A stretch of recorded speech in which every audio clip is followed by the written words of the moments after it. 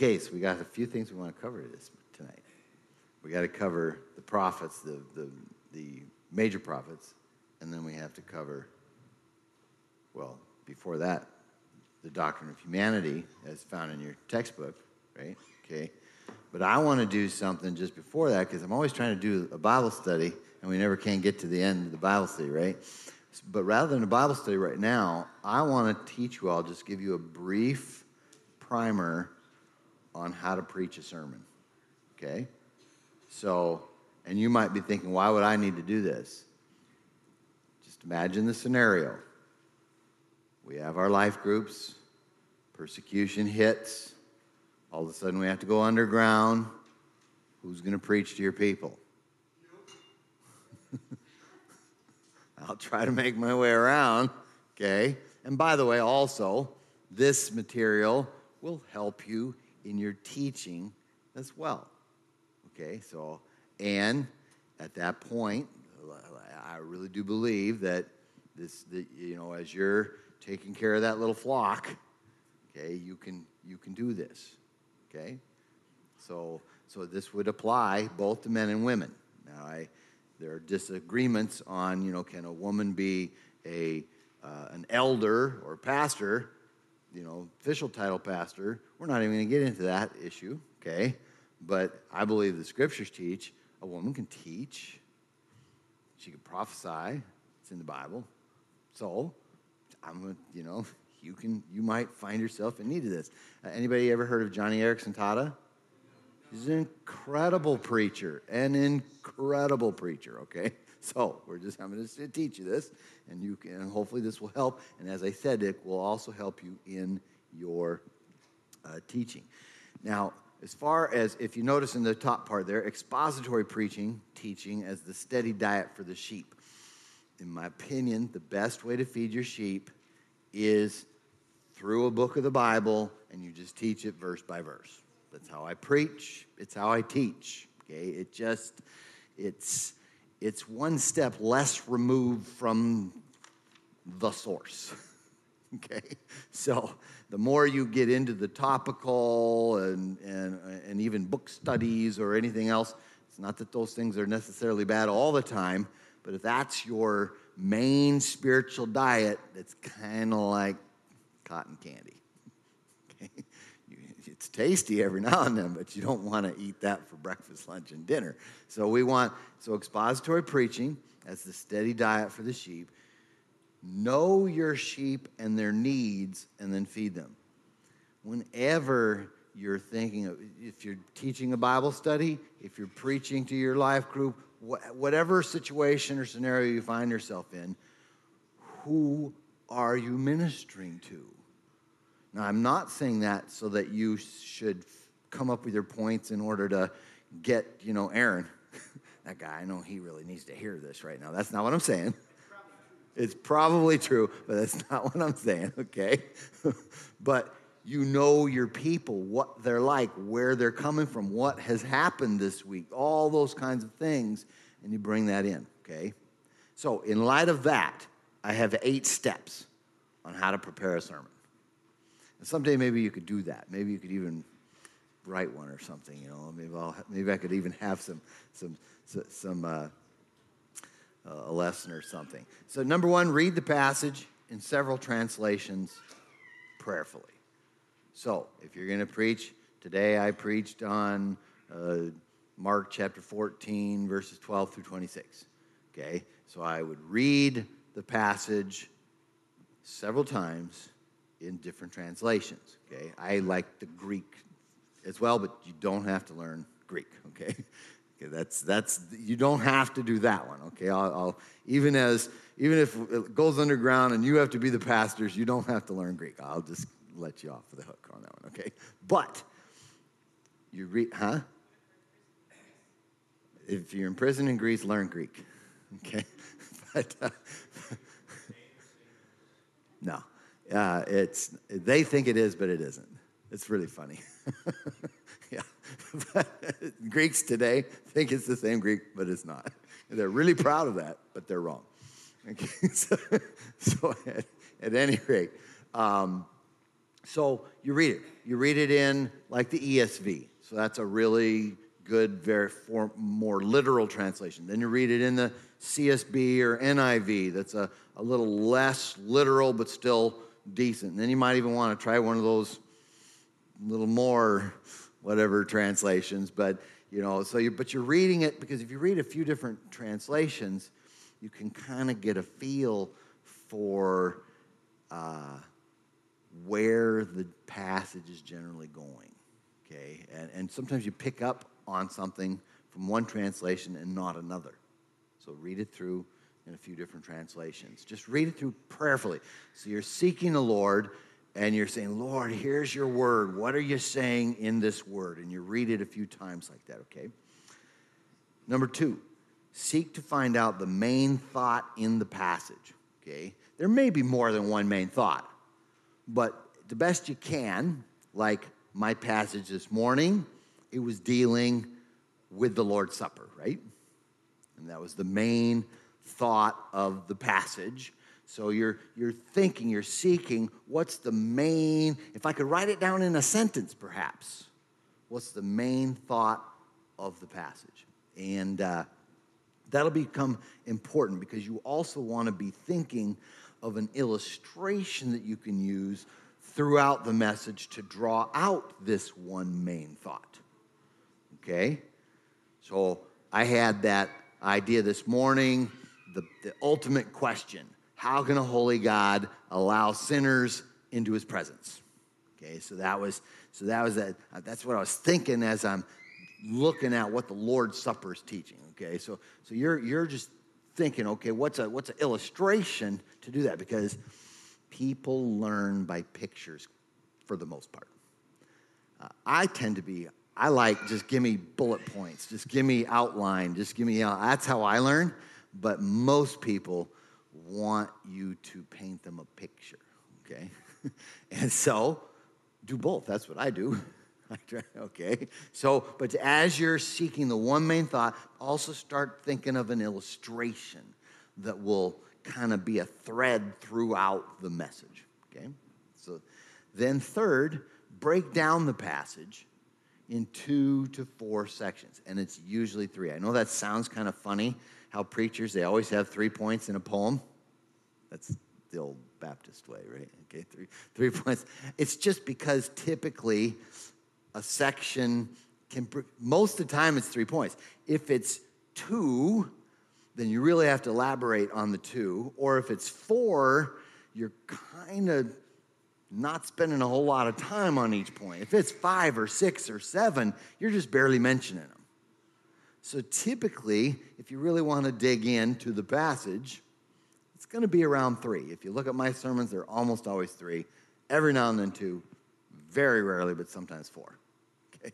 So you're thinking through there, okay, break it down into these sections, but illustrate the main point of each section. Whatever you do, you always want to illustrate.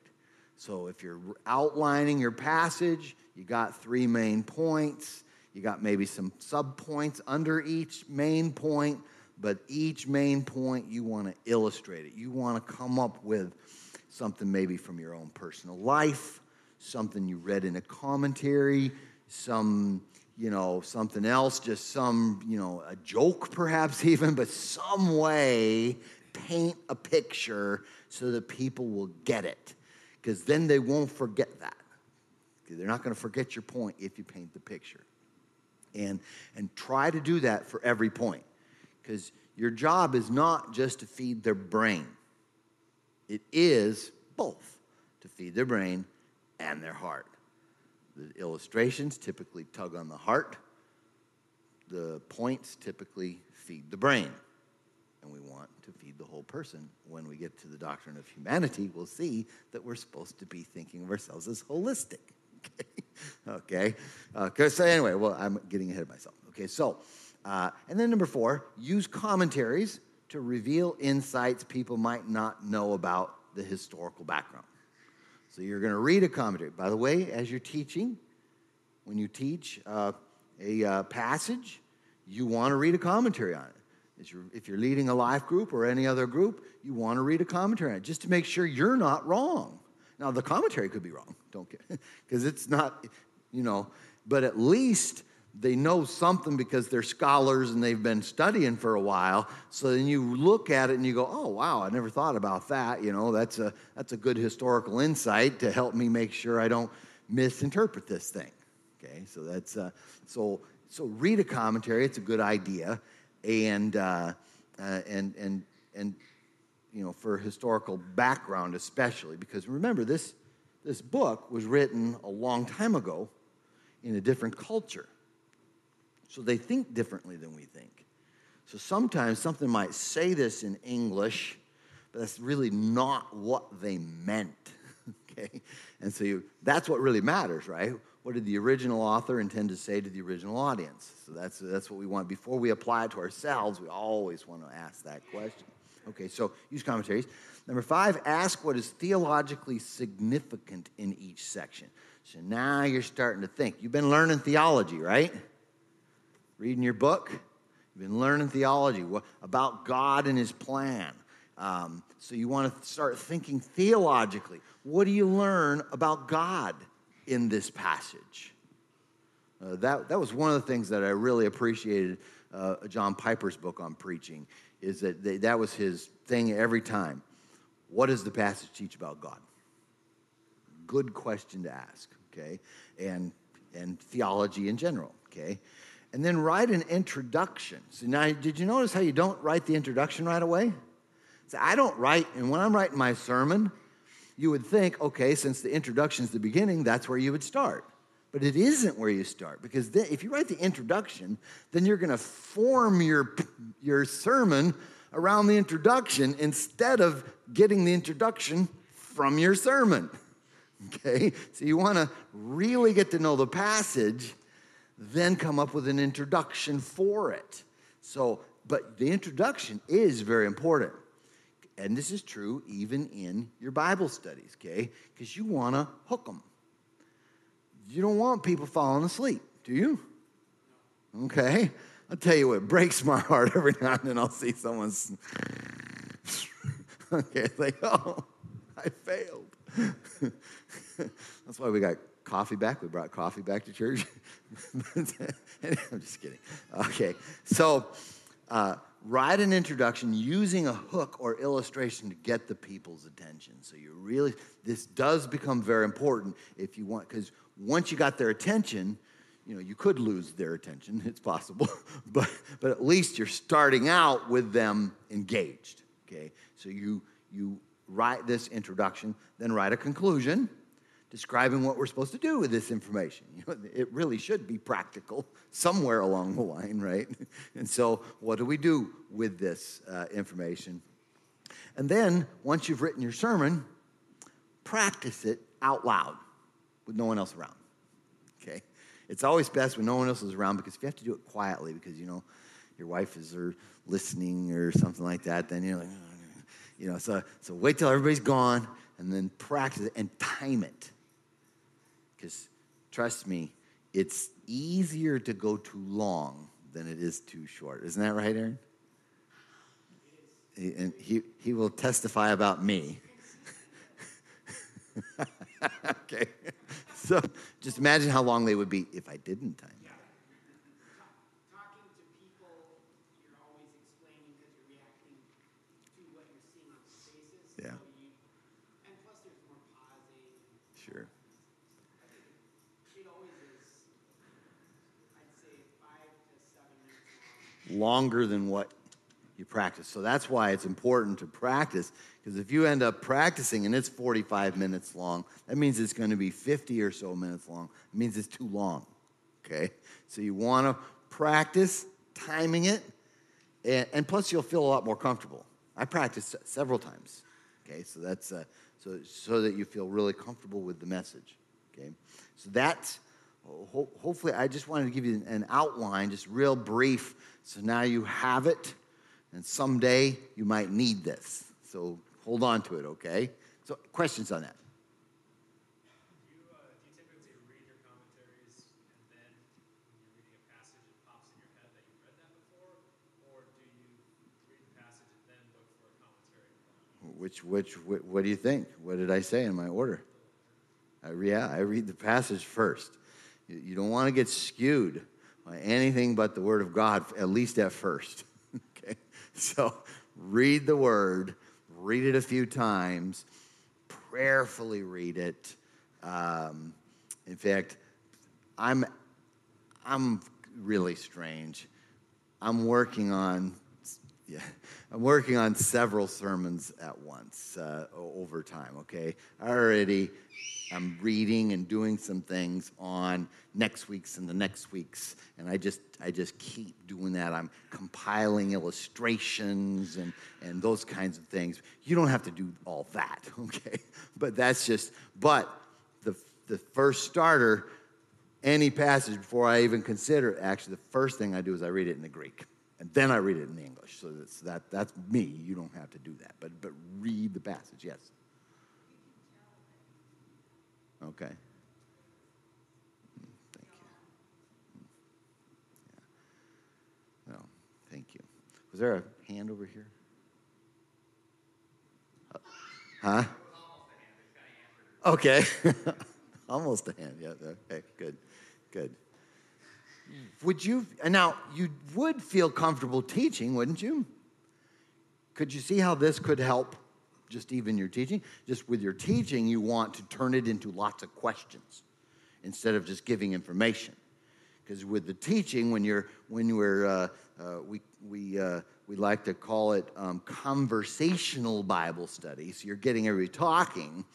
So you would turn your points into questions and ask questions and get people talking about it, okay? That's basically the only difference. In preaching, I actually do sometimes ask a question, but not very often because I really don't want it to become a free-for-all, okay? I have to be very selective. I asked this morning, what time during the church service do you feel God's presence the most, right? Okay, and we did have a couple answers there, but I was safe and knew what the answers were probably going to be, and so, because you really could go, whoo, and the preaching thing, So, but in your Bible study, you want that. I'm not saying you want to chase rabbits all day long, but you do want them, if you're asking questions from the text, they're digging in. So you can just turn this into a Bible study just by making the points questions instead of points. Okay? So you would feel comfortable doing that, right? And you could do that if needed to preach. That's Lottie Moon. She's a famous missionary for the Southern Baptists in China. And she tried to get some men to come to this area of China to teach the people, and nobody would come. So she just preached. And the Southern Baptists do not believe in women preachers, but she just had to, okay? So you might find yourself where you just need to, okay? And so I hope I've given you just at least a little bit there to help, okay? Okay, let me ask you, we're going to now turn to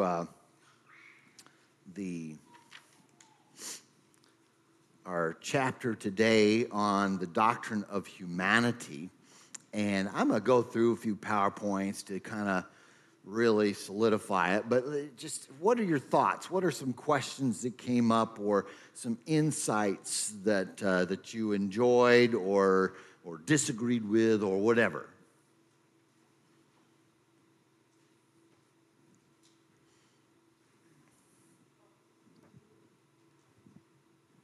I thought it was really interesting how the author split the different concepts of the origin of humanity up between naturalistic evolution, deistic, theistic evolution.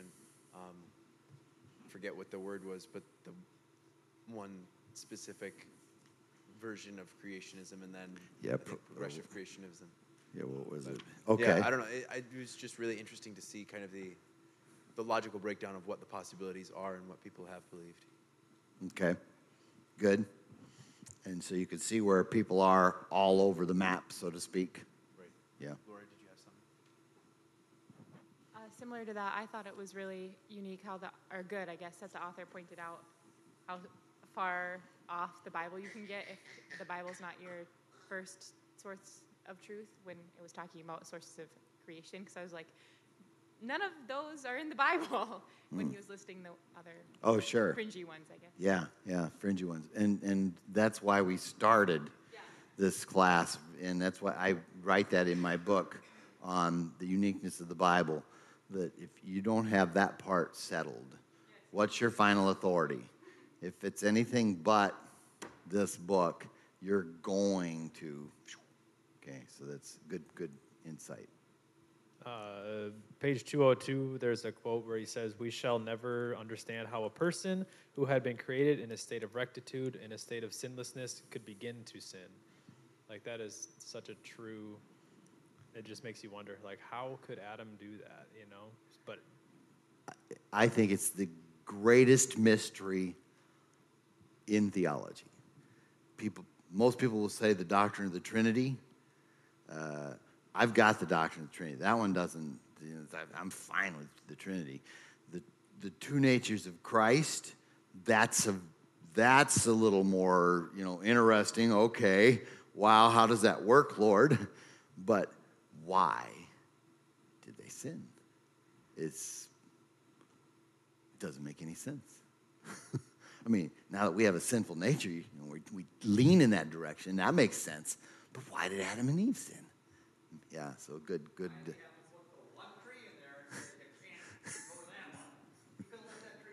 He could have. Yeah. Well, if I'm right, when I talked about the covenant of works, you remember that? Okay. I believe that there was more than just one law. I think Adam and Eve had the moral law of God. So without the tree, they would have perhaps done something else. I don't know. I mean, I don't know their hearts. But the why did they sin in the first place makes no sense. Yeah. Because sin makes you stupid. It's illogical to sin. It makes no sense, even now. Why would we sin? We know God is good. We know he's all-powerful. We know he has the perfect plan. We know he's smarter than us. Why would we decide we're smarter than him? Okay, go ahead, Mary. Okay. Sorry. So, okay, good. What else?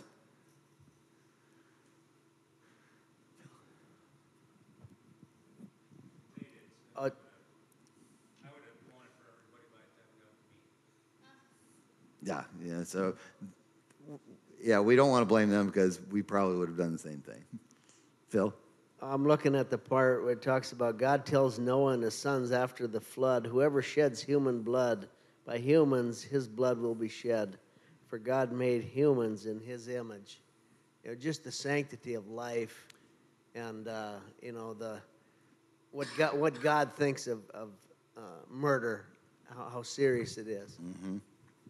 Good point, because murder is so bad that the punishment is death. That's what he says there. And specifically because that person was created in the image of God, which means even after the fall, we still bear the image of God. No, I didn't see that. But he said for the judicial punishment should be death. It would certainly make things a lot easier in our judicial system.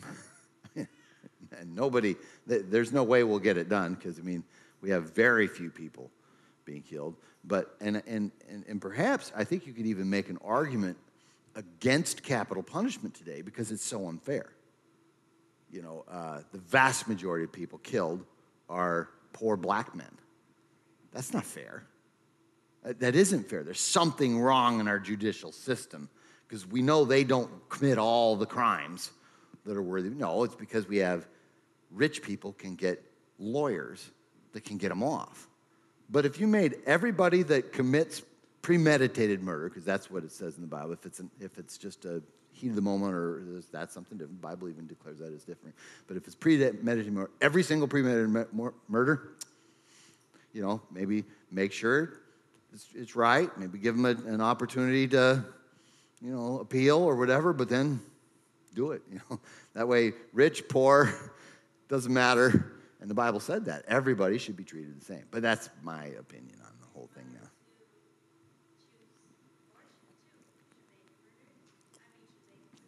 Yeah, well, that's another question. I don't remember if you remember, but early on, before Trump was even elected, the first election, he was asked that question, and he said, "Oh yeah," and boy, did he take some flack for it.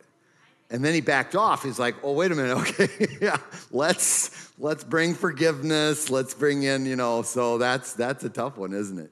But all the reason why we should make it illegal. Yeah. And I think he was just thinking of it logically. He wasn't thinking about how he could get in trouble by saying that, which is typically how he spoke, isn't it? So Laura and I just came back from the youth retreat today, and thinking about all these things that, even just like the beginning of the chapter, there are so many different things that God just knit together between Jim's teaching and mine at the youth retreat, and the different things that he brought us through. And then, like, almost all of them are mirrored at the beginning of this chapter. So just, wow. I guess, sharing that I don't know, God's up to something. It's pretty cool. Yeah, when God speaks in stereo, start listening. Yeah, that's good. And I love hearing that kind of thing. Yeah, because it didn't just accidentally happen. On page 215, it's that Voices from the Global Church. I love what, I don't know how to pronounce his name, Intan is Did you say 250? 215. Oh, okay. I was going to say you went ahead. Okay, 250. No. Okay, got it. I'm One sorry. result of our fallenness is the way we are naturally welcoming to those like us and hostile toward those unlike us. The answer to such ethnic bias is not to flatten out ethnic differences as if they do not exist. Amen to that. Rather, the gospel ignites an impulse of love for those who are different from us.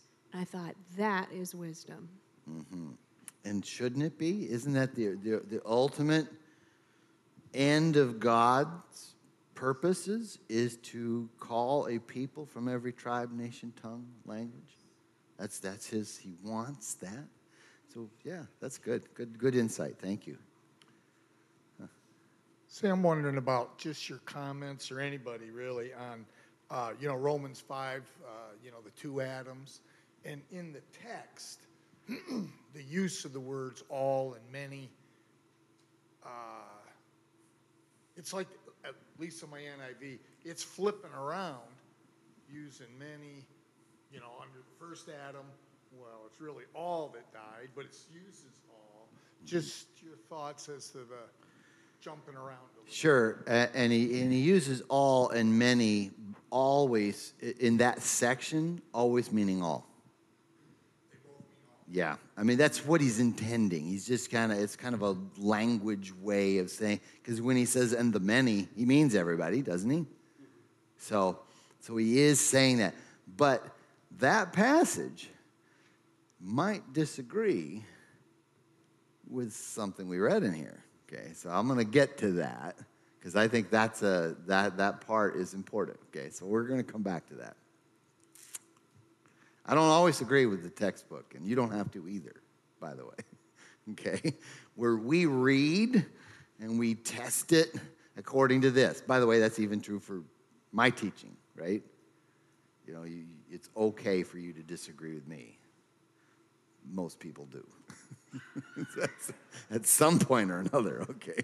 So that's okay. Well, I want to walk through some PowerPoint stuff on the doctrine of humanity, much of which just kind of flows in a similar vein as our textbook, because they covered much of the basics, things about the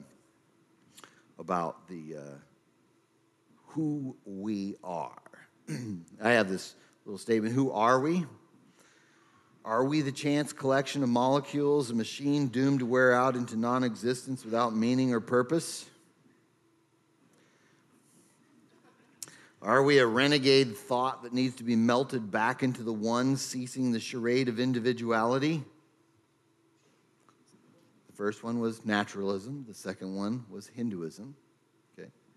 Are we the slave bound to submission to Allah with no hope of any higher relationship with God? That's Islam. Are we a slightly malfunctioning creation that needs some tweaking but otherwise is okay?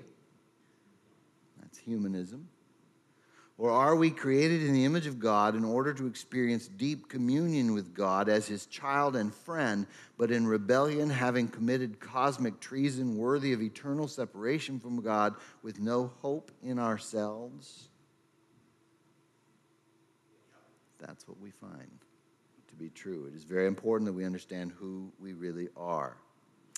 Okay, so let's look at humanity's original state. God made Adam and Eve unique and superior to all the rest of creation. They were perfect, finite creatures, but perfect, but mutable. Do you know what mutable means? Changeable. So they were made finitely perfect, but able to change. I like Thomas Watson. I read him this morning, so I'll read him again. Huh? Oh, yeah. Okay.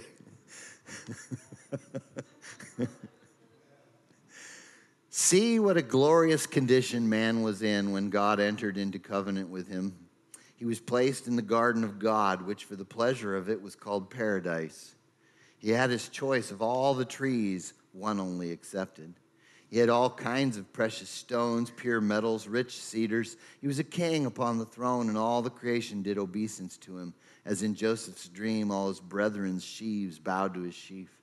Man in innocence had all kinds of pleasure that might ravish his senses with delight and be his baits to allure him to serve and worship his Maker. He was full of holiness. Paradise was not more adorned with fruit than Adam's soul was with grace. He was the coin on which God had stamped his lively image. Light sparkled in his understanding so that he was like an earthly angel, and his will and affections were full of order, tuning harmoniously to the will of God. Adam was a perfect pattern of sanctity. Adam had an intimacy of communion with God and conversed with him as a favorite with his prince. He knew God's mind and had his heart. He not only enjoyed the light of the sun in paradise, but the light of God's countenance.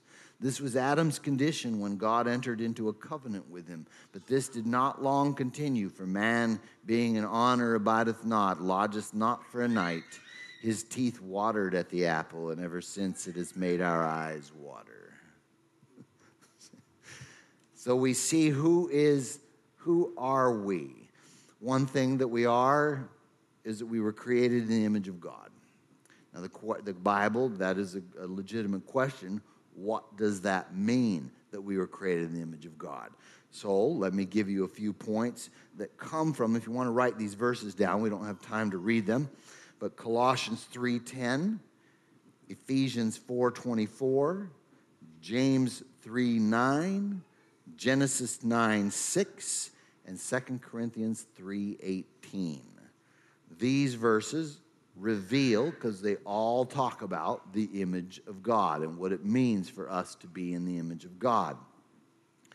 First of all, it speaks of knowledge. Colossians 1:10 brings that out. The image of God speaks of our knowledge. We have a superior knowledge to the rest of creation, and that is, in a finite sense, like God in his omniscience, that he is all-knowing, but he has given us this intellect that is completely unique, really, to the rest of creation.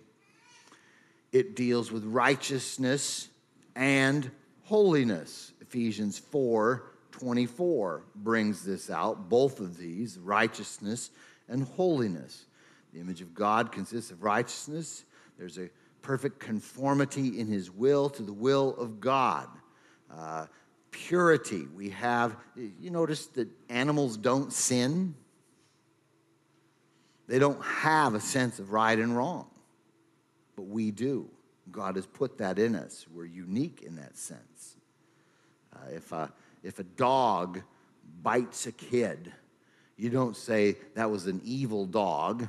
You might put it down so that it doesn't do it to other kids, but you would just say it's just because of its nature. It's because of the way that particular dog is. But human beings have this thing called free will. And so we are guilty when we sin. Okay, so that's a difference that we find in this idea of the image of God. Dominion, passage that speaks originally in Genesis 1:26, when it says we're created in the image of God, it goes right on to say, and so therefore have dominion over the rest of the earth. So there's a sense of ruling, of leadership. Now, under his ruling and leadership, that's what all of these are placed, but this sense of dominion. And then relational. Communion with God and each other. God, in his essence, he is triune, Father, Son, and Holy Spirit. There's always been communion and relationship in the Godhead. And he created us in his image, in with the sense that we would have a relationship with him. Max Anders says they are special capacities given to man by God who has not given them to animals. Pigs don't commit suicide out of despair over the meaninglessness of life. Kangaroos don't revolt against their superiors because of discrimination in the herd. Penguins don't form support groups to help each other deal with personal trauma. Wildebeests don't record their history or trace their family trees. Buffalo never draw crude sketches of themselves on cave walls. It's relational, and it's not physical. When we say we're created in the image of God, that does not mean God has a body. He does not. He, in his essence, is immaterial. He is spirit. He created the universe, that's the entire physical matter, by speaking a word. That means the physical matter didn't always exist. So God doesn't have a body. Now, Jesus does, right? When we get to Jesus, that's next month, we'll see that he has two natures. And in his humanity, yes, he does have a body. And we learned a little bit about that with the Lord's Supper today. Okay, so not physical. Questions on the image of God before I move on? Okay.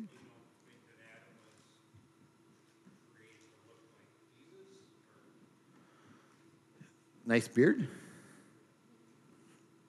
Because you know Jesus had a big, bushy beard. The nice little trim things, that is not how Jesus looked. And he did not have long hair. He certainly wasn't blonde and blue-eyed. But our pictures come from our pictures. Back in the first century, it was looked down upon to have really long hair. He did not, unless you were a Nazarite, and Jesus was not. So he didn't have long hair. And they were commanded not to trim their beards. That was one of the Old Testament laws. He obeyed the law, so he had a big, bushy beard. Okay? You just don't like that picture of him, perhaps, but that's what he looked like, okay? But so what did... I don't think so, but I mean, certainly God could have made it because Jesus didn't have a body yet. At that point, Jesus didn't have a second nature, humanity yet. He wasn't Jesus yet. Exactly, yeah. Okay, so, and the Bible speaks of how in our original state, we were created in the image of God, and we were I already got that down. We were created male and female. The scriptures are very clear that gender is not just this thing human beings came up with. No, It is God's design from the very beginning. Now, people who struggle with their gender identity are revealing that they are broken, just like the rest of us. All of us are broken in different ways. So we don't want to beat people up for that, but at the same time, we don't want to advocate it either. That's not helpful. You know, all of us in our brokenness, we want to help each other become whole again because the image has been distorted. He created us originally male and female. Now, some people struggle with their identity. We want to help them see, no, if you were born a boy, you're a boy. And let's help you deal with that and work through that, as opposed to saying, oh, okay, you're a girl, or whatever. That's not helpful to them. If somebody's cutting, we don't say, oh, that's how you are. Go ahead, cut. No, we want to help them. We don't want to beat them up either, do we? So we want to help them, come alongside them. But it's very, very clear from Scripture. And this is where I just bought a book. I have not even begun to read it yet. It just came in the mail. 4 views on the transgender issue. And these 4 views books are typically evangelical books. I'm thinking there's one view from an evangelical standpoint. I don't get it. So I haven't even opened it up yet, but I'm really curious. They must have had other views from other, groups that rather than just evangelicals. So I'm like dumbfounded. No, the Bible is clear. We were originally created male and female. So we'll find out what I'll keep you posted, okay? But we were created male and female. Let's see here. That entails equality. I think this is a great difference between Christianity and Islam. Islam very clearly treats women as inferior to men. So it includes equality. We will see that doesn't mean necessarily that there is a difference. We'll look at that in just a minute. But it does show that there is equality. Galatians 3:28, I think, brings that out very clearly. It says that, interesting, when God created Eve, he said, I make Adam a suitable helper. Every translation says something a little different. I think the King James says a helpmeet. A helpmeet. What in the world is that? Okay. There's 2 Hebrew words, and they're both fascinating, okay? First, ezer is helper, a helper, okay? And we know that does not entail any inferiority because God is called our ezer. So it just means a helper, okay? Not inferior or superior, but a helper, ezer. Then the second word that we see, neged, is most of the time it's something like in the face of or before, but quite often it also means opposite of, and opposite in the sense of completing. So that's what we see with that neged, that woman is the opposite, but one who completes the man. So the man is incomplete, and that's clear from the text, isn't it? This isn't working out. He said, it's good, it's good, it's good, it's good. Oh, it's not good that the man's alone.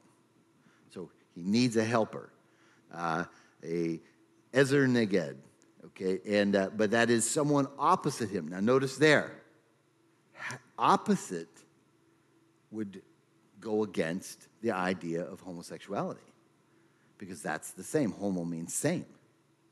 So they complete each other because men and women really are different. That's a news flash. No, it ain't.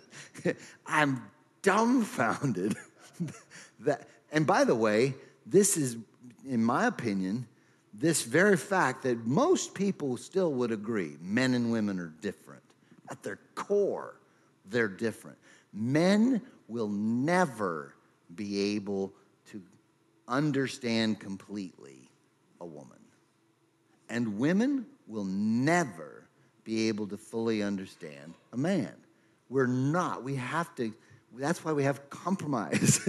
we recognize, you know what? We need each other. God knew what he was doing when he put these two opposites together in order to be one completion. So we do need each other, but we are different. Now, if we're different, and if what I just said was true, that completely defeats transgenderism. A man who thinks he's a woman, a man doesn't have any clue as what it means to be a woman.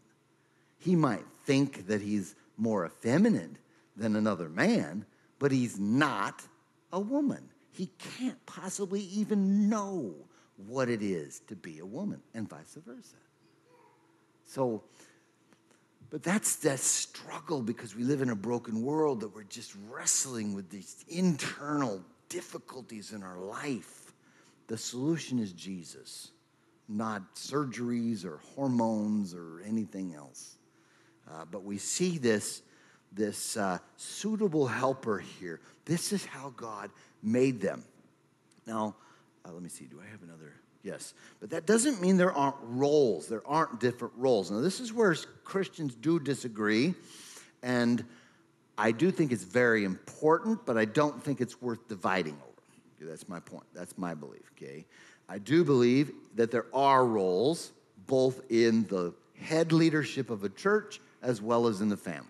I believe the man is supposed to be the head of the home, and elder-run churches should be men running the churches. And I think that there's a biblical case for that, but good, solid Christians disagree with me on that. Okay, and I'm okay with that. I'm okay to agree to disagree agreeably. Although I do think there's ramifications when we're wrong, whichever one, okay, that is going to bring about some difficulties. For instance, in marriages, if you don't have the male leadership, then you're going to run. If you have a 50-50 kind of a setup, someone's fighting for the 51%. You know? and well, anyway, okay, so I believe, so there's two different views within roles. One's called egalitarianism, one's called complementarianism. Both of these views believe that men and women are equal, that that neither view believes that anyone is inferior to the other. They just believe that God created us differently. That's the complementarian view. That's my view. God made us different and to complement each other in the different roles that he calls us to be in, okay? Whereas egalitarianism says there are no roles. And that's seemingly arguing that there really isn't a lot of difference in us. Well, anyway, so I don't want to go into a lot of detail on that because we do have a lot more to cover here. So maybe if we come back, if you have some questions, we'll ask about that. Okay, but that's, unless somebody, are you tracking with me at least? Okay, yeah. Would you repeat again on transgenderism? A man can't understand a woman fully and vice versa. Right. I'm not arguing with you. I just want to write it down. Okay, yeah. Because it was good and it was A too man slow. cannot even know what it's like to be a woman. Therefore, if he thinks he's a woman, he's wrong. He doesn't even know what that means because he's a man, and vice versa. Yes. It might be helpful for us in the future, near future, to do some training on how to minister, like in life group settings, if there are people struggling, Sure. just how to minister and come alongside That's with good. people that can help us sort of. That would be something helpful. I will say this. There's an excellent, excellent, excellent book called Love Thy Body by Nancy Pearcey. Incredible. She doesn't just deal with transgenderism. She deals with abortion, transgenderism, homosexuality, and euthanasia. Amazingly putting it all together, all of these stem from the same error. It's kind of, did you read it, Pam? You read it? Yeah. Excellent book. Just does a very good job of that. But that would be a good starting place. But I agree with you. How do we minister? And she deals with that in that book as well. Not just presenting a case against it, but also how do we minister to those who are struggling. The other thought that I had with this is this whole struggle that we're living through really does go all the way back to the beginning, where the enemy tries to get in and say, did he really say? Sure. It's just, that's a good point. Striking at the core of what God said. And this issue will be the issue that brings persecution on the church and brings the globalism in one world system. No question about it. If 40 years ago you would have told me that, I would have thought you were crazy.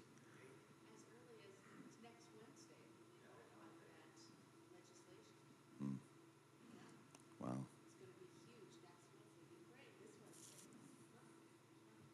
So not this Wednesday, but this. The House is voting on if this equal, they call it a nice friendly word, equal legislation, and it totally has ramifications for the church. Yeah. And for It's the SOGI laws. Yep. it's the SOGI laws. Yep. Yeah, it's coming up. It's already been done in Canada. So they are absolutely, the churches are reeling. I just heard today a pastor got thrown in jail for having church in Canada. Yep. So that's why we want to get you guys prepared. We don't know how soon or whatever, but it's coming to a theater near you. Okay. Let's see. Basic Constitution. Picture of the Constitution that has nothing to do with what we're saying. But okay. What are we made up? Are we 3 parts? Are we 2 parts? Are we 1 part? Our parts are parts? Or how does that work? Okay. You remember that old chicken commercial? Parts are parts. Yeah, okay. All right. What are we?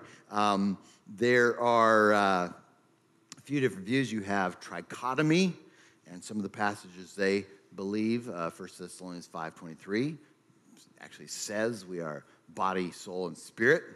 Hebrews 4:12 says you can divide between soul and spirit. So those would be verses to argue for a trichotomy, that were 3 parts. A difficulty with that is that Jesus, he said that we're called to love God with all our heart, soul, mind, and strength. That's 4 parts, right? So none of these, we don't have a 4-part view because nobody ever believes we're 4 parts. But if you look at that passage, the guy who responds, the scribe, he says, you are right. He lists 3 parts, one of which is not the same. So there's 5 parts if you put them all together. So are we 5 parts, 4 parts, 3 parts, 2 parts, or 1 part? Okay, so there is a difficulty there. Dichotomy argues from several passages that we are a material and an immaterial. There's a material and an immaterial aspect of who we are. And soul and spirit are quite often used interchangeably in these verses. Okay, so are we really, our basic makeup is a material or an immaterial aspect. And then some have argued for different forms of monism. I think our textbook just absolutely wrote it off, and rightfully so by his definition of monism, but there are those within the Princeton theologians who did not mean what he defined as monism, but you don't need to worry about all that, okay? I'm just trying to justify the Princeton theologians, okay? The early ones, not the late, the ones who are there now in Princeton are, but the early Princeton theologians. Well, anyway, or conditional unity, and what in the world does that actually mean? There's a sense of unity in us. We were created to be material and immaterial, body and soul. We're we're spirit, okay? We were created this way. When we die and our soul goes up to heaven, spirit, whatever, that immaterial part goes up to heaven, the body's just kind of in the dust there. That's not natural. That's not the way it was originally intended. And it's going to be fixed at the rapture when the body comes back up, gets recreated into a really nice, cool body that doesn't have any wear and tear on it. Okay, that's the way we're ultimately designed, and so it's probably something like that. But Christians can disagree on this, right? Most Christians believe in trichotomy, don't they? Yeah, that's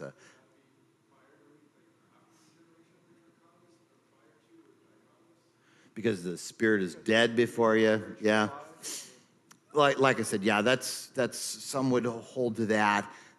When you read those passages, they are somewhat interchangeable, but then other times it says you can divide between, soul and spirit. So what is that? How exactly are we made? Now, the error many make is that once we're born again, our spirit is renewed, and that our spirit is the perfect part of us.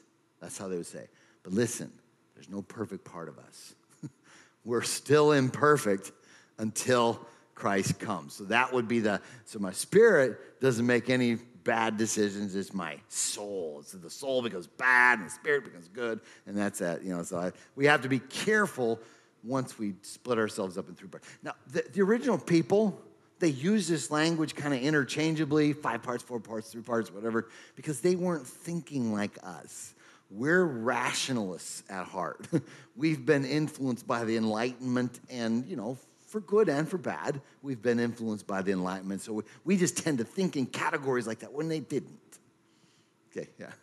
So when Paul talks about if anyone is in Christ, he's a new creation, all things, is that what you were thinking too? Yeah. All things, basically becoming the new man, you would say immaterial and material. Yeah, and it's everything. Becoming new. You can't separate I wouldn't it. say I am brand new, but I'm also imperfect. Sure. Still in process. I still have a sinful nature. Or as some would say, we don't have a sinful nature anymore. Got it. But, okay. So let's see here. Let me see. So there we are. Humans, body, soul, and somehow there's the mind, will, and affections within all of that for humans. The Puritans, if you notice as they write, they will speak about the mind, and they will how we can love God with all of our mind. They will speak about the will, how we surrender and submit to the Lord, and they will speak about the affections. And they meant more than just emotions when they used the term affections. That's the deep-seated, it does have emotions that you feel, but it's far more than just emotions. Love is the great positive affection, and hate is the great negative affection. Before Christ, we love what God hates and hate what God loves. When we become Christians, we begin to love what God loves and hate what God hates. But then there's also joy and peace and these affections that the Puritans love to dwell upon and experience, which I do too. Okay. Let's see here. We don't need to. Did he talk about Traducianism? And I don't think he even did. So if he didn't, I'm not gonna. Okay, we've already talked about that. Here's Thomas Boston, another Puritan. It's fourfold state: the state of innocence, under covenant of works, perfect but mutable. That's Adam and Eve before they sinned. The state of nature, that's totally depraved. That's what happens after after the fall. And then the state of grace, reconciled but not perfect. That's when we become Christians. And then the eternal state, where we're perfect and not mutable. That's the glorious end game, end goal. Okay. The thing, and I suppose I should do this before we take our break. The thing that I haven't even gotten to sin yet. Wow. All right, let's go to sin.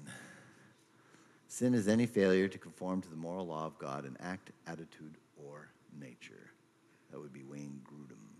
He almost stole Grudem's definition, by the way. When I saw his definition, I said, boy, that sounds a lot like Grudem's definition. But that's okay. It's a good definition. Okay. Sin, the bad guy, makes no sense, right? I was trying to think of I have a book, it's called A Brevity of Sin, so a brief document on sin. And he entitled it underneath, Not the Way It's Supposed to Be. It's not the original intention. We were not made to sin. When we say, oh, I'm just human, no. If you're talking about sin, that's subhuman. It is not the way we were designed. We were not made to sin. 3 possibilities concerning God and sin. God is the cause. Believe it or not, there are theologians that believe that. Zwingli was one of them. But if he's the cause of sin, doesn't that make him a sinner? According to his word, it makes him a sinner. If anyone causes one of these little ones to stumble, that's not good, right? But fortunately, most don't believe that. God is not completely in control. That also doesn't sound good, right? Good for you. I'm glad your little antennas are going up, saying, wait a minute. So, sovereign permission. And this is, once again, what the Puritans came up with, the idea that God is sovereign over sin. He could have stopped us, but he allowed it for his purposes. Could have stopped Adam and Eve. Yes? How can they argue that God is not completely in control when you read Genesis and you see the sin that the patriarchs engage in, and yet God's plan is still worked out?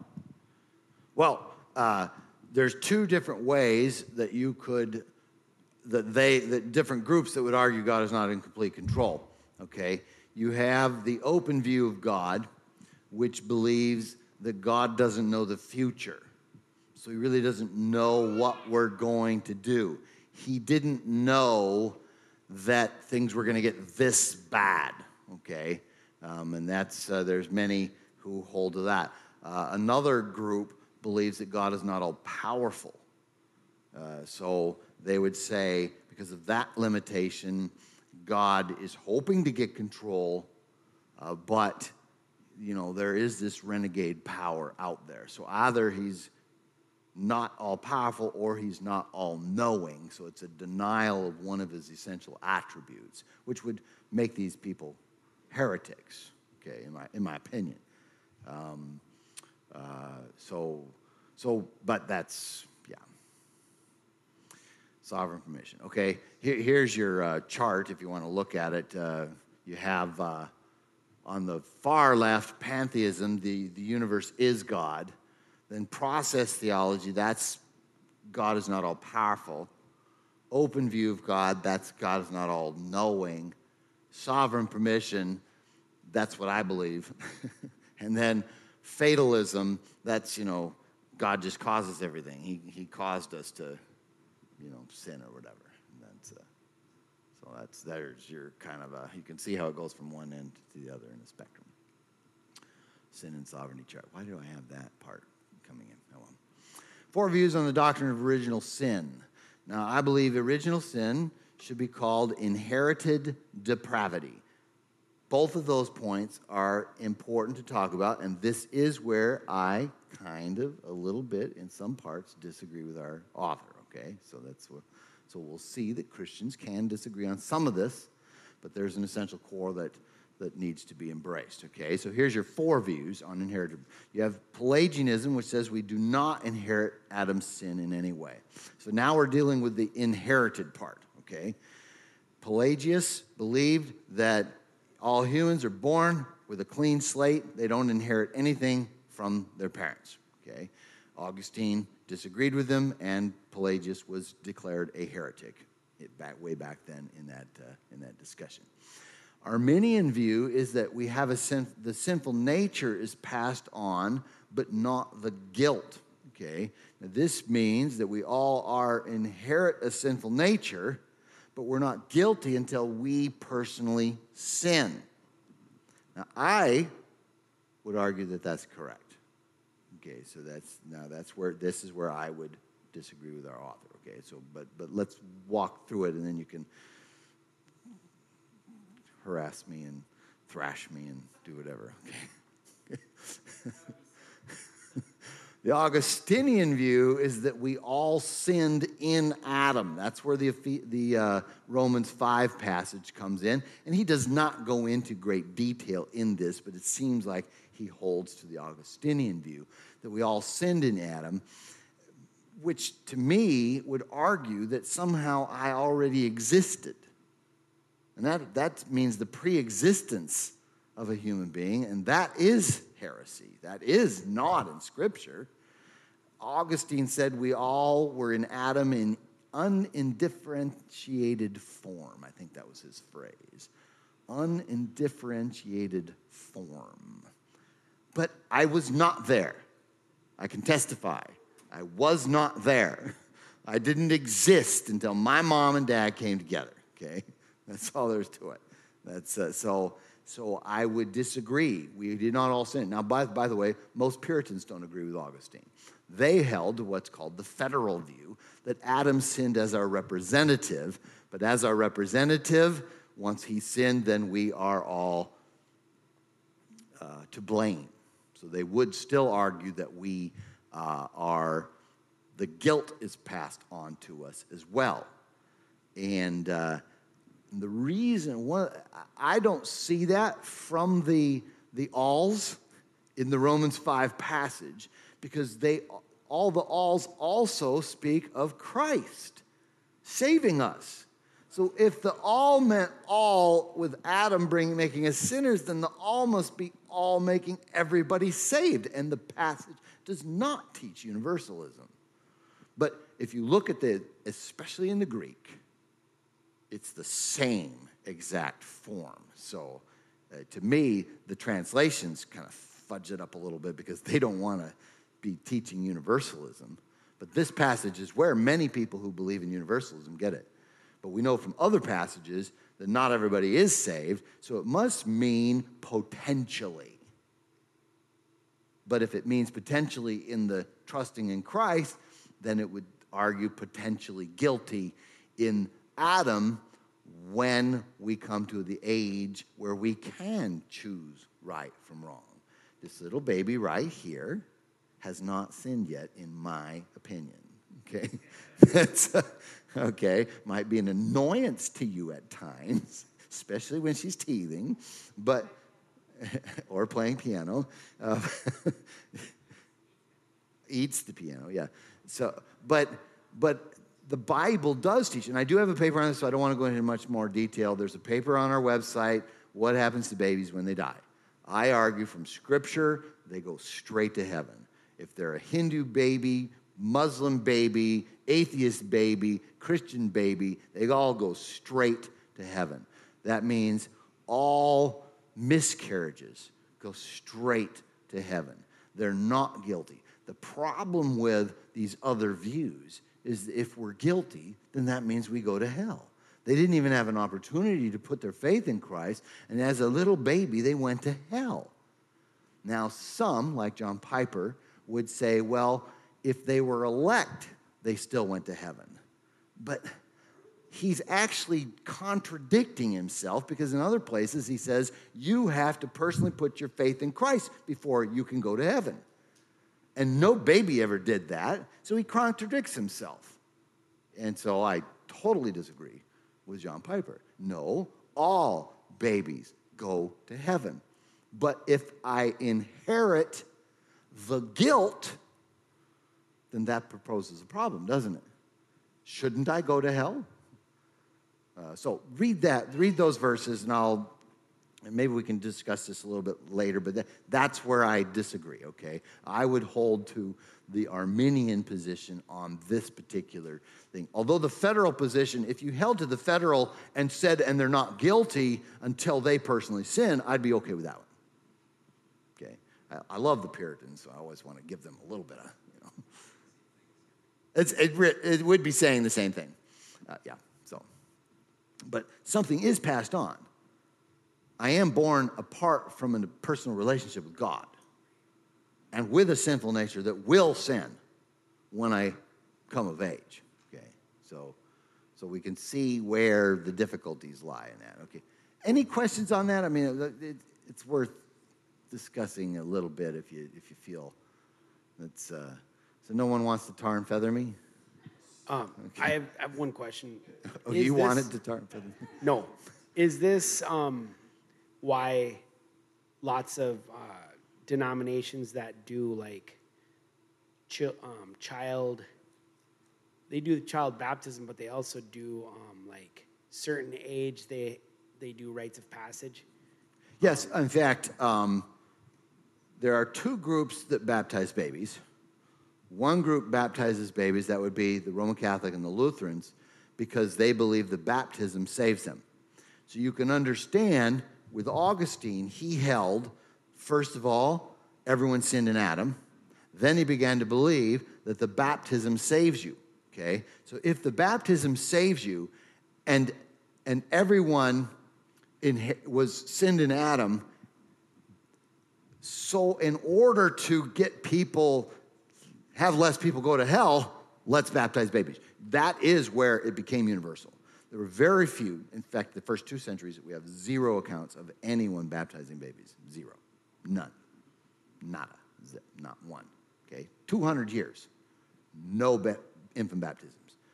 That should argue that isn't in the Bible then. Unless they all missed it for 200 years until they find, and the and the Bible missed it too, yes. But I was thinking about like the age of accountability. But once they came up with that, well, the age of accountability, then they began to see, okay, we need to still train them once they get older so that they don't sin so much. And so but that's okay, that's good. That's just, solid trying to help your kids. Okay. Let's see here. I'm just going to. Okay, now depravity.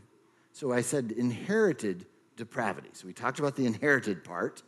I would argue we inherit the sinful nature, but we don't inherit the guilt. Okay? Depravity, how depraved are we?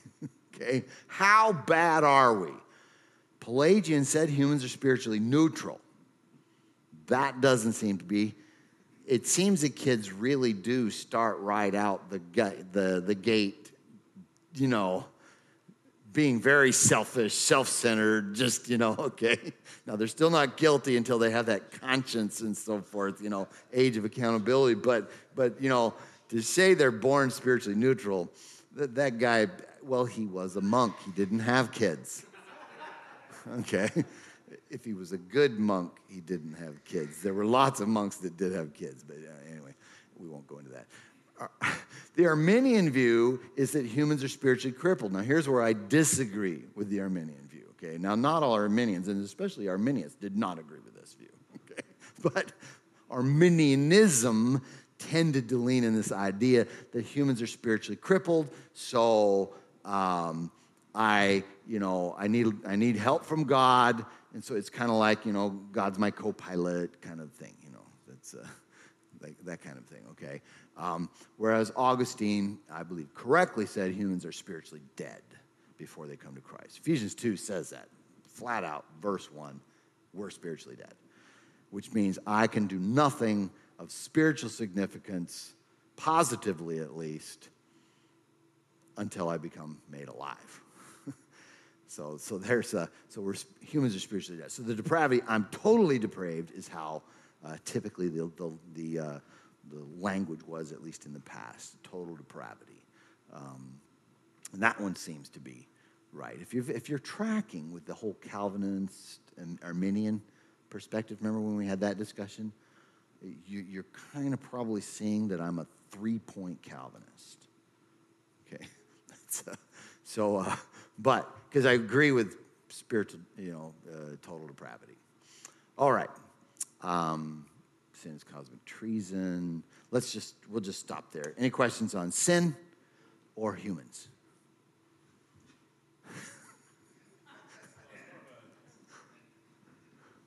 more of a comment on the part where in 196, sin can be categorized as commission, omission, and imperfection. I've never heard of the imperfection one, where it says that a deed done with wrong motives is sin. So is that saying like you did something good, like helped an old lady across the street, but you did it because you wanted fame? That's wrong? It's like, Sure, I think that's what he's saying, okay, yeah. so that's the least.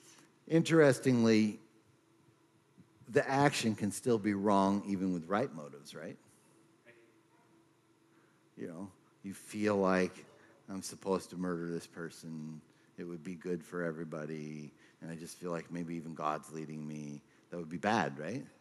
So you can even have right motives, at least in your heart. But the problem is none of our hearts are perfect. It's interesting that you bring that up, in that David had that issue with Saul, that he would not kill Saul because that was God's place to do the judgment on Saul, and not David's place to pronounce judgment. Okay, yeah. What? Book of Judges brings that out. They did what was right in their own eyes, right? Yeah, and that clearly was bad.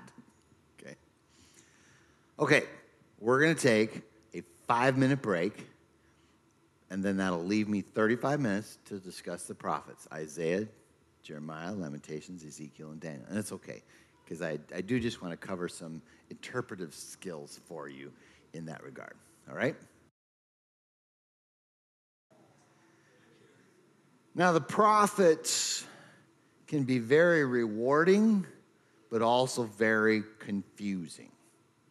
As you read through Isaiah all the way through, so this is both the major and the minor prophets, what I'm going to give you a little bit tonight will help you through all of the prophetic material, and then we'll spend a little more time next month on the minor prophets, okay? So you read one of them, right? And read your, what did you read? What's,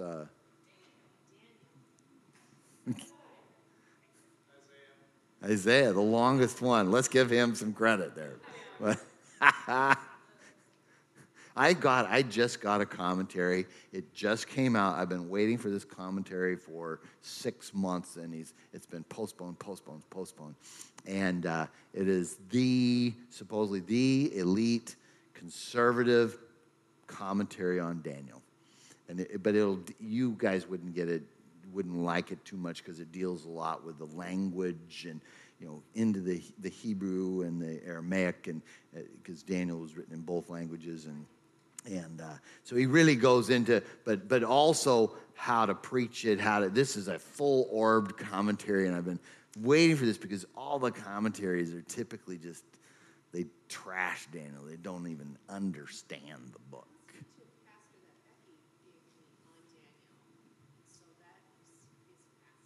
Okay, good. To help me understand those last few chapters, I'm like, what? Yeah. Well, I'm looking for it. I just bought it, so I'll be digging through this thing. It's 750 pages, but I'll be digging through it. It'll probably take me a couple weeks. And it's all about priority. And books are my priority.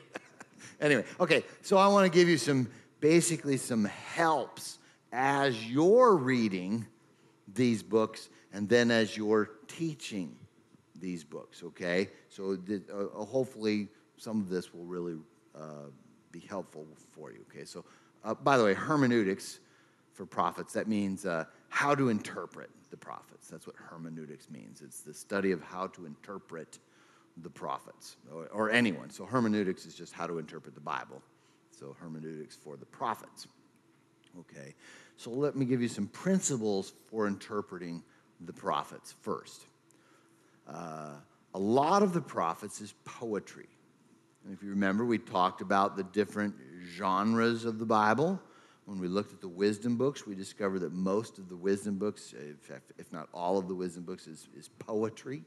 And so that entails all the things that you learned about how to interpret poetry would go along with the prophets when they're in poetic form. And probably roughly half of the prophets is poetry. And it's so That's where we need to recognize that fact, okay? So a lot of the prophets is poetry. It is primarily God speaking to us. One of the biggest differences between the prophets and the poetry books, wisdom and poetry books, is like the Psalms are typically humans under the inspiration of the Holy Spirit speaking to God. These are God speaking to people. Okay, so that's so primarily God speaking to us. Forthtelling and foretelling. This means God forthtelling. That means He's speaking to them. The prophets would call people and say, "You're sinning, repent." So He's directly talking to the people. Foretelling is speaking of the future, predicting the future. The modern understanding of the prophets is they try to get rid of the foretelling and say it's only forthtelling, and that's just simply wrong. There's a lot of predictive prophecy in the prophets, but it's not all predictive. Okay, so it's both and, not either or. Some of the prophecies are conditional. Now, that's interesting. So he'll say such and such, if you do such and such. In fact, Jeremiah 18, 7 through 10. This is what God is going to do because you've been sinning or whatever. But if you repent, He will relent and not do that. So sometimes there are conditions within the prophecies. And here's the difficulty at times, because even if it doesn't say there's a condition, it might be conditional. So if it doesn't say there's a condition, normally, if they repent, then that won't happen, okay, so to speak. Okay, but so just recognize that some of the prophecies are conditional. There's a phrase called sensus plenior. Now, whether you remember that phrase or not is irrelevant, but what it means is that many have made a case, and I agree with them, that the original prophecies had multiple fulfillments. So there might have been an initial fulfillment at that particular time, and then a greater fulfillment later on. When you read Matthew, he'll say, he'll read us, he'll say, and Jesus fulfilled this prophecy, and he'll read the prophecy. And if you go back and look at the original prophecy, it didn't originally have anything to do with that. When he quotes the, let's see here, and Rachel is weeping, but was not comforted. He quotes that passage. Yeah, a voice. This is in chapter 2, verse 18. A voice was heard in Ramah, weeping in great mourning. Rachel weeping for her children, and she refused to be consoled because they are no more. He says that Jeremiah the prophet, that was fulfilled when the babies were killed by Herod. Okay. But that prophecy, if you go back and read it, it was talking about the babies killed during the Babylonian captivity. So it had an initial fulfillment with the Babylonian captivity, but it had a greater fulfillment in the babies being killed at the time of Jesus. So it's a dual and sometimes multiple fulfillment. That's what sensus plenior means. There's a fuller sense of the passage, initial passage. This is one where Christians disagree on, but Isaiah 7:13 through 17, when it speaks of the virgin will give birth to a son, okay? We all know that to be a prediction of Jesus' virgin birth, and rightfully so. But if you look at the passage, the initial passage, it actually seems to be saying that at that time, this was going to be a sign to that king. He actually says that. This is going to be a sign to that king.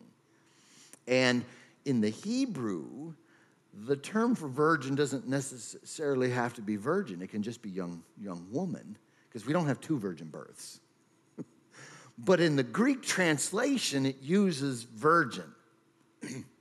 So kind of interesting. You can almost see that God was setting it up. There's an initial fulfillment, but this is the greater fulfillment Jesus, okay? So those are, especially when you're reading the New Testament and Matthew, I read you one example of this. We see this idea of sensus plenior. And so those are some thoughts on when they're speaking of something, there might be a greater fulfillment, maybe an initial fulfillment at their time, but a greater fulfillment in the New Testament that maybe they didn't know about, but God certainly did. That's that dual authorship that God is the ultimate author of the Bible. And progressive revelation, and we've already talked about this, but God is gradually revealing more and more who he is and what his plan is. In the prophets, we really do see the picture of God becoming more clear.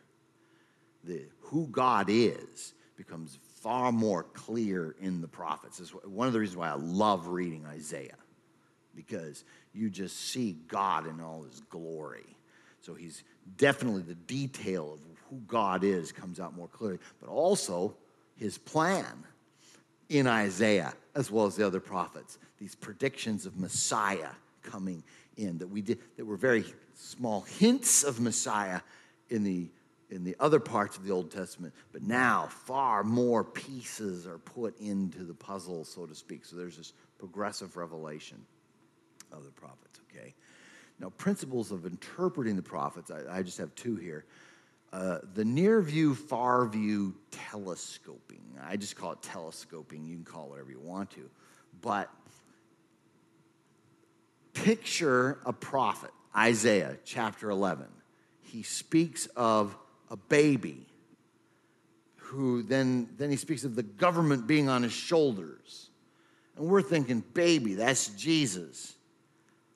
Government on his shoulders, yeah, that's going to happen at his second coming, right? But this seems to be speaking all of one thing. And the reason why we call it telescoping is because when you're looking at, imagine the prophet, he's looking at this, seeing this thing in a vision from a far distance away, and he sees what's going to happen, but he doesn't see that it happens in two stages. You would certainly not get, and nobody did, the idea that there are two comings of Messiah. But yet, once we get up close to it, it all makes sense. It's kind of like when you're traveling. Anybody driven to Colorado? Which way did you go, Nebraska or Nebraska? It was flat. Wasn't it boring? Nebraska? Oh, it's just awful. Why did they make that state so long? But anyway, I guess they didn't, God did. But Nebraska, so you're driving, you're just bored to tears. And then you finally cross the Colorado line, and you're like, it still looks the same. I want to see mountains, Gandalf. But then, finally, in the distance, you see the mountains. And it looks like just one big, long mountain, doesn't it? But then when you get into the mountains, it's up and down, up and down. There's all kinds of valleys and everything. See, they're seeing it from a distance. But when you get up close to it, it becomes more clear, especially about Messiah. And so hopefully keep that in mind as you're reading these prophets. And then they're primarily anthologies. This is where the difficulty comes in as far as interpreting them.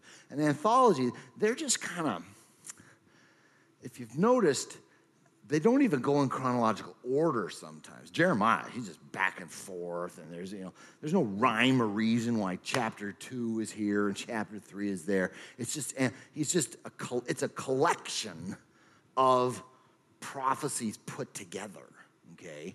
And obviously God knew what he was doing when he put them together. So he had a plan, but it's really hard sometimes to figure out what that plan was, okay? Just the fact that we need it all is very, very important. But you might be reading on, and then all of a sudden you're like, huh? Who's this? Where did that? And I forget, a quote that Martin Luther said about the prophets was funny, but I can't remember. I don't have it memorized, so I'll just skip it. Okay, but hopefully that helps. But that does make it difficult to teach through. you know, kind of like the Proverbs. Did somebody go through Proverbs in their life group recently? I thought I heard of. Was it Kevin? Okay, yeah. I was like, boy, that would be a tough one, you know. That's it, because you're basically, you're just, one proverb. The very next proverb has nothing to do with the one before it, you know. So I guess you just read them and say, okay, what wisdom do we get from this, which is a good way of doing it, but primarily anthologies. Okay, basic prophetic message. Okay, this is the basic prophetic message. You have broken the covenant. You had better repent. No repentance, then judgment. Yet there's hope beyond the judgment for a glorious future restoration. You see that in the prophets. To the people as a people, not necessarily as an individual, but as a people, repent. If not, judgment's coming, but there is beyond that, a future restoration, okay, and for specifically national, ethnic Israel. Not just Israel becomes the church kind of a thing or anything like that. It's national. God still has a plan for Israel, and that's what we see this basic prophetic message. 3 major sins addressed in the prophets. I say 3, and this says 7 deadly sins. Looks like 7-Eleven, right? Elizabeth makes my pictures for me. They're always get a kick out of them. 3 major sins addressed. Idolatry, over and over and over. Social injustice, definitely spoken about. And religious ritualism. Religious ritualism. So, in other words, going through the motions but not having a true heart of repentance.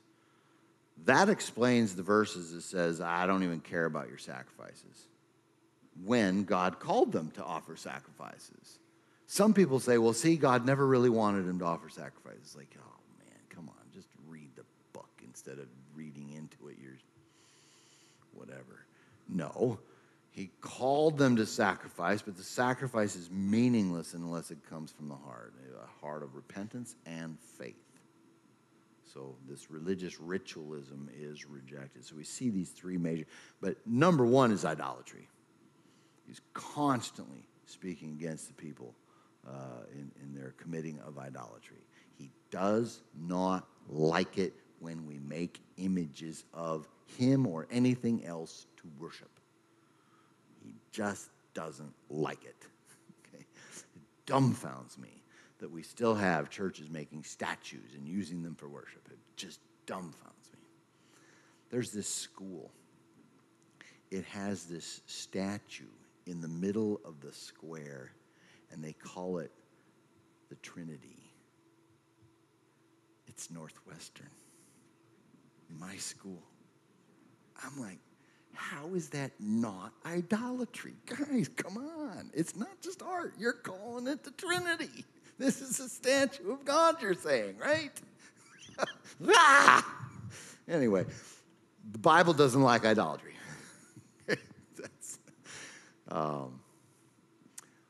I've talked to my students about that, but I've never gotten in trouble.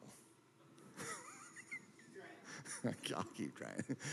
Okay, what are some of the predictions of the prophets? So let me list a few. Jeremiah predicted the Babylonian exile and the new covenant. So that was some predictions. Ezekiel predicted the destruction of Tyre and the new temple. So those are kind of fascinating predictions. The destruction of Tyre, he predicted that, and hundreds of years later, after Ezekiel died, it came out exactly in detail how he predicted it would happen. And so it's really a remarkable, in my opinion, evidence that the Bible is God's word.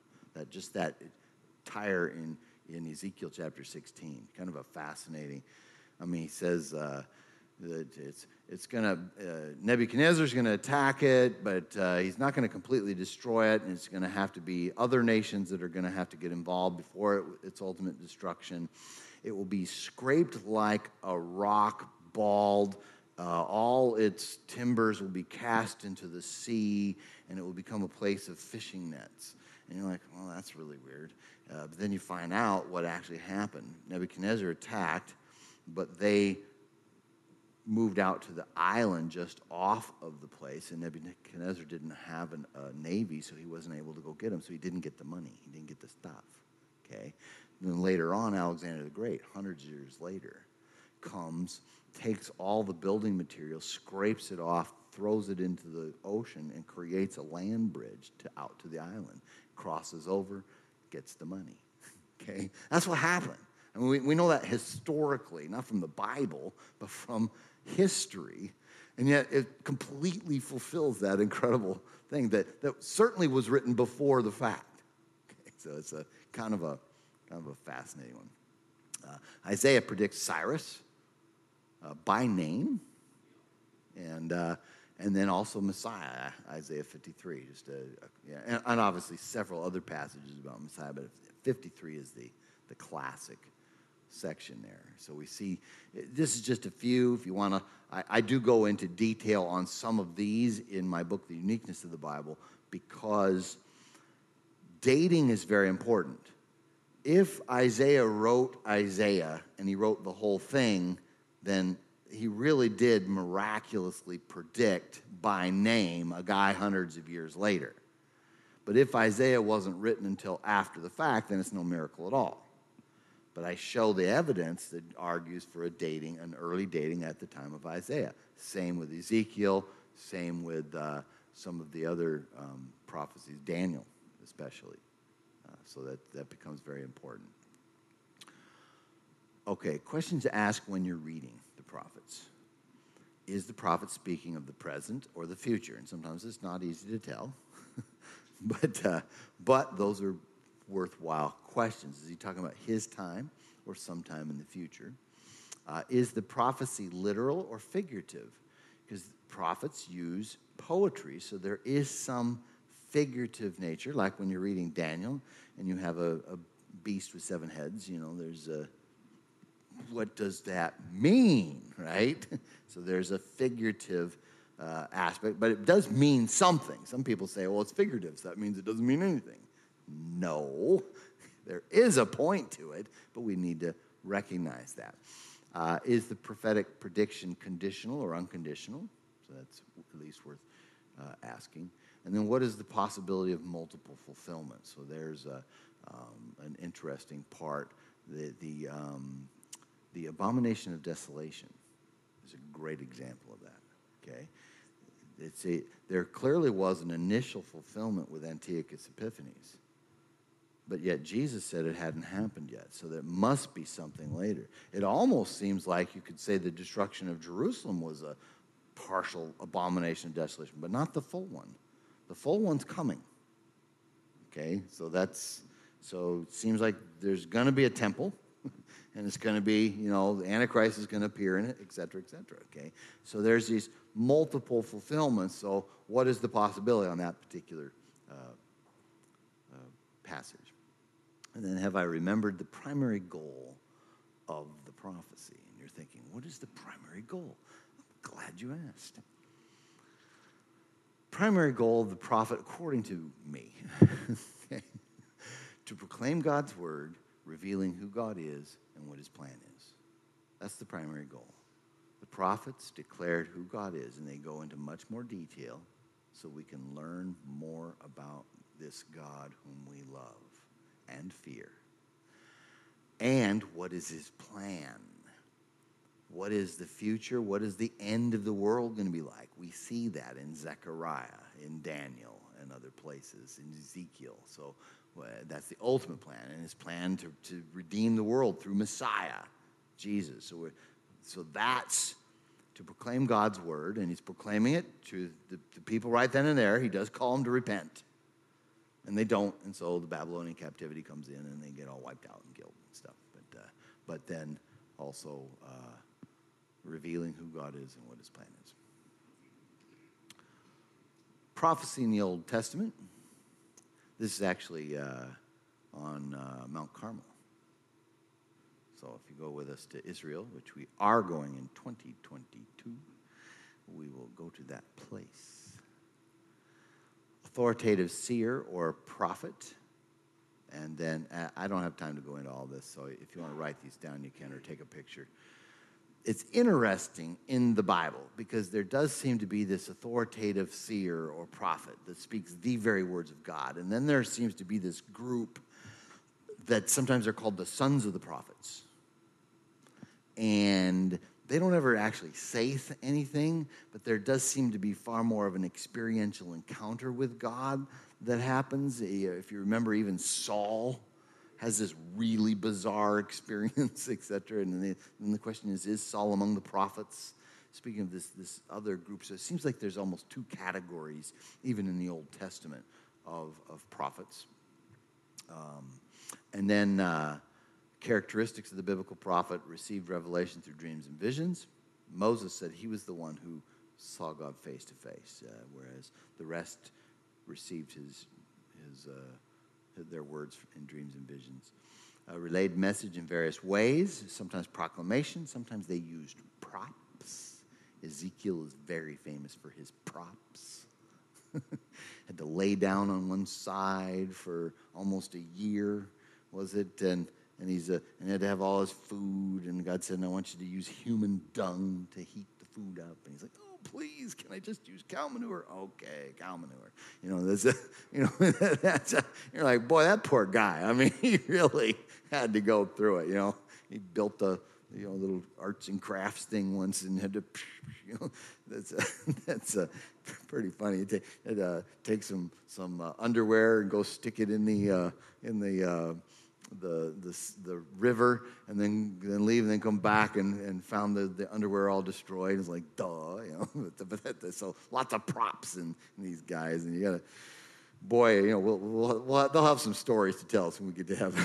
It's like, what was that like, man? Oh man, I can't believe he made me do that. Okay, anyway, and in parables, sometimes they taught in parables, etc. As I've said before, foretelling and foretelling, so predicting the future and just speaking forth to the people at the time. Name used to identify prophets. We have prophets, spokesperson, kind of fascinating. Daniel, in the book of Daniel, is never called a prophet. You might wonder, well, big deal. Daniel, in the Hebrew collection of the books of the Old Testament, he's not included in the prophets. He's included in the writings section, the Nevi'im, the Ketuvim. And so that's, so some people have said, well, it must have been written way later because they just kind of stuck it in there. It's like, no, he wasn't called a prophet, though he was a prophet, right? But he was more a statesman. And so there is a difference in Daniel than the other prophets. But interesting, he is called a prophet in other passages, but just not in Daniel. A seer was just an older term for a prophet. Visionary, man of God, another phrase used for them. Servant of Yahweh, and messenger of Yahweh of the armies. I like that one. The messenger of the Yahweh of the armies. So names used to identify prophets. 5 major elements of prophecies of the future. The day of the Lord. So the Bible speaks that they spoke of the day of the Lord, and they were referring to the ultimate end time judgment day. Day of the Lord. This was going to be big. The ingathering of the exiles. Okay, so once they were exiled, they predicted their coming back. And especially in the very end. The Messianic age, the conversion of the Gentiles, and the eschatological and apocalyptic concepts. So some of the books were apocalyptic. When we get to Revelation, I'll talk about that more. We'll talk about that more, okay? But a cataclysmic end of the world as we know it. Okay. Message of the prophet. Nature of God, ethical standards of God, plan of God. I think we already went through that. Yeah, okay. So, questions on the prophets. We're not going to go into detail.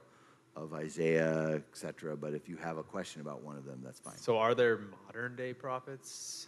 Good question. Are there modern day prophets? I would say that the gift of prophecy is still for today. If somebody is very advanced in the use of that gift, I think you could call them a prophet, but not in the same sense as the prophet. So perhaps when I gave those two kinds of prophets, even found in the Old Testament, I think Wayne Grudem makes a good case for this, that the New Testament gift of prophecy is people receiving impressions from God and then sharing them in their own words. Whereas the apostles and the Old Testament prophets spoke the very words of God without error. So a New Testament prophet should be tested. In fact, in 1 Corinthians 14, he says, test the prophets. Not to stone them, but just to sense, is this from God or not? So they might be, in fact, in the book of Acts, the prophets were telling Paul, don't go to Jerusalem. It literally says, I'm predicting, don't go to Jerusalem, and because you're going to get hurt there. Well, now, they were correct. He was going to get hurt there. But they were incorrect in, well, if you're going to get hurt there, don't go. Okay? Paul knew, because he was a prophet speaking the very words of God, that yes, I'm going to get hurt, but I'm supposed to go anyway. Okay? So there's that.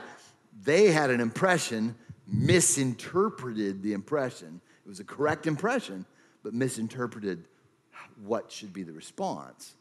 So there seems to be these two levels, so to speak. And we don't have those kinds of people now speaking and writing the very words of God. And by the way, they also had complete authority, the apostles did, over all of the church. So we don't have that either, in my opinion. So the other question, are there apostles, modern-day apostles today? I would argue no. Though the gift of apostleship, somebody having a leadership gifting or something like that, I would have no problem with that. I wouldn't call them apostle. If you want to, that's fine. But most people recognize they're not the same as this original group. Okay? Yes? Yeah. Why do you think that there are several prophecies about countries that are not Israel and they're not delivered to those countries? They're delivered to Israel.